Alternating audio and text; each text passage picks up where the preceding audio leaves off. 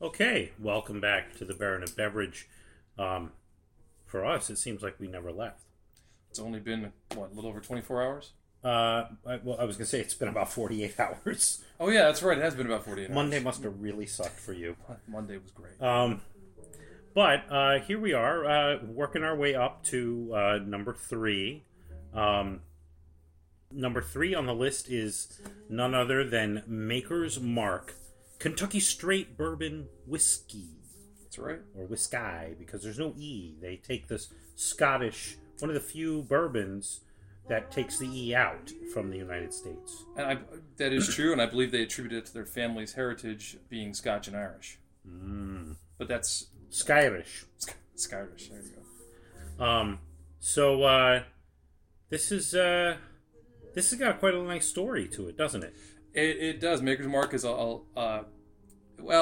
it's a long family tradition of distilling that goes back. What they actually have now found out is almost 8 generations. The father was wrong. The son did some more. Bill Samuels Jr. did some more research and found a further lineage of family going back to Scotland as distillers. The company as we know it was founded in 1954 as a quote-unquote retirement project. My kind of retirement project. Exactly. And honestly, they are considered to be the first craft distiller. Post-Prohibition. Because this is technically a small batch, right? Even though that's not a governed term. It's not a governed term, but it is even now a small batch. All batches are, what did I find? Less than they're all 1,000 gallons. Each run is 1,000 gallons, roughly, right. give or take. And even now... That'd be a small batch at home for me. Sure. Yeah. Well, but by comparison to Jim Beam or something like that. I'm joking. I mean, even now they're still only... they only crossed the million cases mark in 2011. So that's still pretty small by larger standards, and they were bought by Beam Suntory. But anyway, it is a Kentucky Straight Bourbon Whiskey, as you said, so it's aged in oak for a minimum of 2 years. They do 4 to 7. Well, I was going to say, because Kentucky Straight Bourbon has 2 big things. One is, like you just said, minimum 2 years. Yep. The other is no colors can be added. No flavoring, and no blending of other whiskey type. Right. Now that's what I think is why it's important that they put the Kentucky Straight Bourbon on there. The age statement less so, because as you and I discussed previously with bourbon, if it's less than 4 years old, correct, they have to put an age statement on. And since there's no age statement on Maker's Mark, we know it has to be at least more than 4. Correct. And Maker's has never put an age statement on. Right. But in their published materials, they basically ballpark it 4 to 7 because they do barrel rotation. Every barrel gets 3 years in the top of a warehouse. They have kind of a tall warehouse now, don't they? They all their original warehouses were 4 stories. They now have 7 stories. Right. But there's a mix of both. So all barrels get at least 3 years at the top, and then the rest depends on how they mature. Because then, if anybody knows physics out there, when it comes to air temperature in an enclosed space, the warm air rises to the top. Yes. So those barrels get more heat. They do, and that their warehouses are not climate controlled, so they have the full season effect, and as you said, the heat rises. So up there on those top floors, it gets real hot in Kentucky. But even in climate controlled situations, it's hotter at the top of the barrel. Yes. Like I have a wine cellar at home. It's hotter at the top than it is at the bottom. Now, granted, it's only about 3 to 5 degrees difference, but it's technically hotter. True, but it's being non-climate controlled. It also gets the cold in the winter, Kentucky winter, so it pushes the spirit right back out of that wood. But it's a dynamic temperature shift that they some lucky wood. And that's some lucky wood, yeah. So the other thing that's really prominent about Maker's Mark versus the other bourbon that we've already tasted in this, and that many people may not know out there, is that Maker's Mark is a wheated bourbon. Yes, it is. Their mash bill, they make no secret of it, is 70% corn, 16% what they call red winter wheat, and 14% malted barley. Zero rye. The wheat is, basically Maker's Mark's theory on their flavor profile from the minute of crushing grain. They use a roller instead of a hammer mill, which is unique to them. Well, they're not the only one, but they're one of a handful. Is to make a smooth flavor experience. They want a balanced, smooth flavor experience. And that wheat certainly, I think, pulls it off, in my opinion. Well, I mean, basically, the definition, roughly, of a wheated bourbon, I'm using that H in there, wheated. Gotta say. So that wheated bourbon is that, of course, we've many times discussed it, all of you, I'm sure, know, 51% corn to be a bourbon. Correct.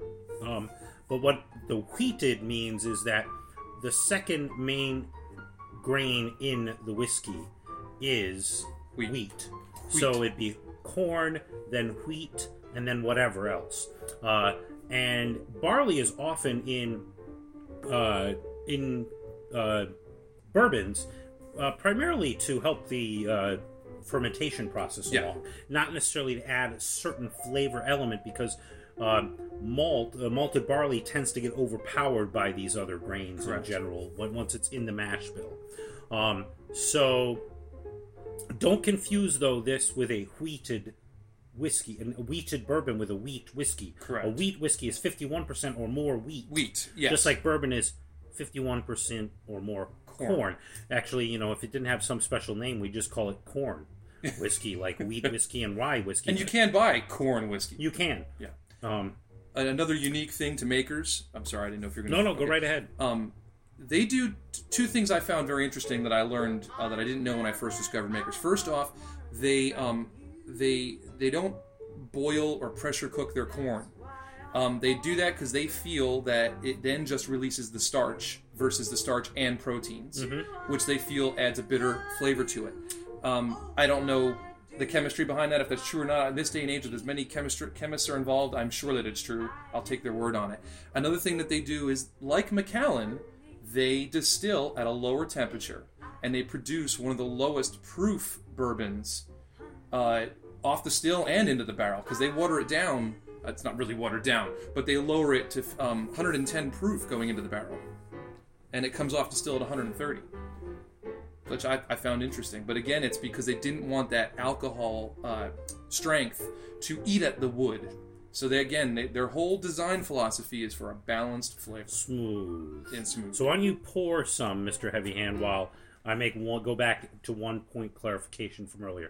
I want to make sure all of our listeners know that all bourbons may be corn whiskeys, but all corn whiskeys are not bourbon. No, they're not. Because bourbon has so many other legal terms. Just wanted to clarify that.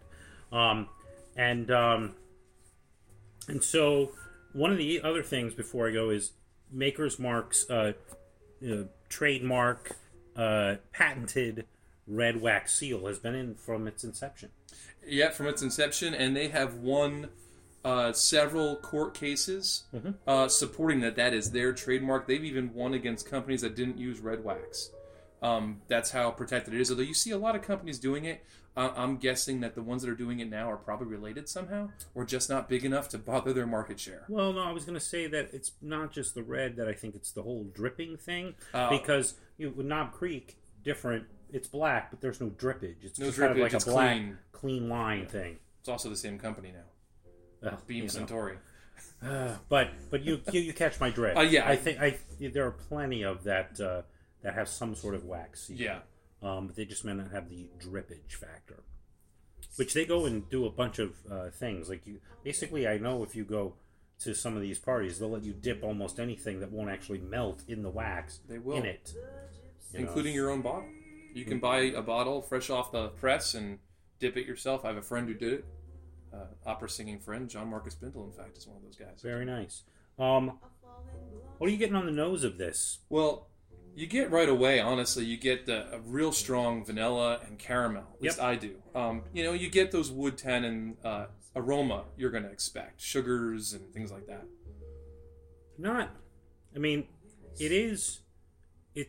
It is a little bit of an alcohol on the nose. Meaning it's not covered up by the other aromatics. And it is should be 90 proof. It is 90 proof, proof. yes. Yeah. As Chris is double checking the bottle, he wants to make sure I didn't somehow sneak out of my cellar one of those bastardized versions. I think it was 2013. They came for out like with 2 months. There was quite an out. They announced that they're going to lower their proof for their basic makers to basically industry standard, which is around 80, 84. No, it went down from 90 to 86. All right, it's 86. Yeah. And there was such an outcry of Makers fans that literally within 2 months they scrapped it because they were really afraid of the revolt and what that would do to damage the brand. Right. Within that short period of time, though, they released a version of that with purple and black wax for the Super Bowl winning Ravens. Yes. Of which I have some. Do you? Yes. I don't. Someday I'm going to sell that on eBay. If you can sell alcohol on eBay. I don't know if you can. Probably not. Anyway, we digress. So back to the aromas. You're taking the taste. I get the caramel. I get the vanilla. I also get a little bit of grassiness on the nose. But you're tasting, so go ahead and give your tasting notes. Well, I was going to agree with your grass once you mentioned it. Tasting is, like I said, it's a very smooth flavor. It goes for the whole mouth. It touches all over your tongue. It's you can chew it, but this does not require a big old hefty air in kind of chew. This is not bite in any way, shape, or form. I'm getting oranges. I'm getting maybe Mandarin oranges. Yeah, like I said, sweet flavors. There's normal, good old fashioned American vanillas in that really smooth caramel, which is nice that it carried over from the aroma. I'd say it's soft. Yeah, no, there's nothing that is biting, and I don't like to do this and spew the company's marketing line, but damn it, it's a smooth, balanced profile. Yeah, no, it's got a lot of great things going on. The big ones are the vanilla, the caramel, that little hint of citrus. It's more in the finish. It's not really on the mid palate. And I'm pontificating more without Chris's input because he forgot to get the big rocks, which he's off getting right now. So, but the other thing is, what's interesting is there's clearly none of that uber spiciness one gets from rye. There's a little gentle heat at the finish, which some people might come across as spice. But I feel like if there is a little spice there, it's very light, and it has to be coming from the wood. It's really mainly those vanilla caramel smoothness. Yeah, and like you said, there is a little bit of heat, especially on the finish, but it's a smooth finish. It's not. There's no bite to this at all. Now maybe that's just because I've been drinking whiskey for a while now, but I don't even think a first time would find bite in that unless it literally was their very first. I think if this is your first spirit, yes. 90 proof, it's gonna knock somebody back. Shall I ice us? Please, gently. These giant cubies here. Yes. We don't want to bruise anybody. Well, we also don't want to, splash. No splashage. No splashes. So we'll let that chill for a minute, and so I'm going to ask you real quick: did you ever taste the '86 Maker's Mark? I did not. I had read about it. I knew it was coming. I had a handle at the time of the makers. Full test. And I just figured I either I'd get it when I needed it, and I'd find out if it was better or worse. Supposedly, the stories were that their employees and all of their tasters who do their blending they felt it did not affect flavor. Yeah. But 4% may or may not the average palate, but clearly there was enough of an outrage though that they just weren't willing to risk it for very long. Well, I think I'm not sure everybody who was a Maker's Mark fan didn't run out and try it and compare the two because you didn't. I think there are some people who just get outraged at change. Regardless. That is true. And maybe who knows? Maybe it was just a marketing gimmick for all we know. Well, they said it would have extended their production for that year by 6%. They could have stretched their stock 6% more. Sure. Which, Well, given all the issues that have been going on with the growth in the bourbon industry, it's quite reasonable to think that they were trying to stretch things. Well, I mean, and not to talk in minutia about sales, Maker's Mark is one of the only whiskey distilleries since inception that has had double-digit growth of sales, quantity, I mean, every year it's been there.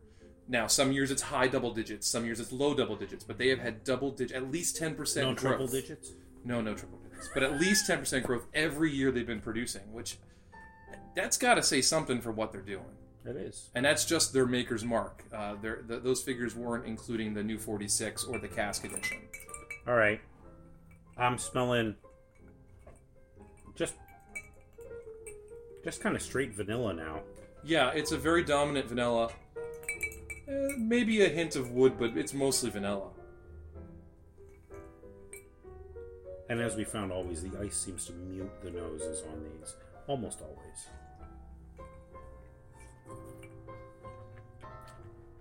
Okay. So for me, what that does, like we've experienced every other time, it has muted the flavor, and it has transformed the flavor.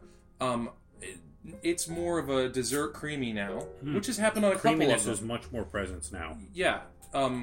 It's more like a vanilla chocolate chip cookie now. I don't mean there's no chocolate in the flavor, but I'm trying to describe that texture. Yeah. No, I'm thinking when you say chocolate chip cookie, I'm thinking it's that brown sugar, butter kind of flavor that's coming. The other thing is, whereas the neat was more all tongue enveloping, like you talked about, I find this has its flavors more concentrated in the center, front to back of my tongue, as opposed to so much on the sides.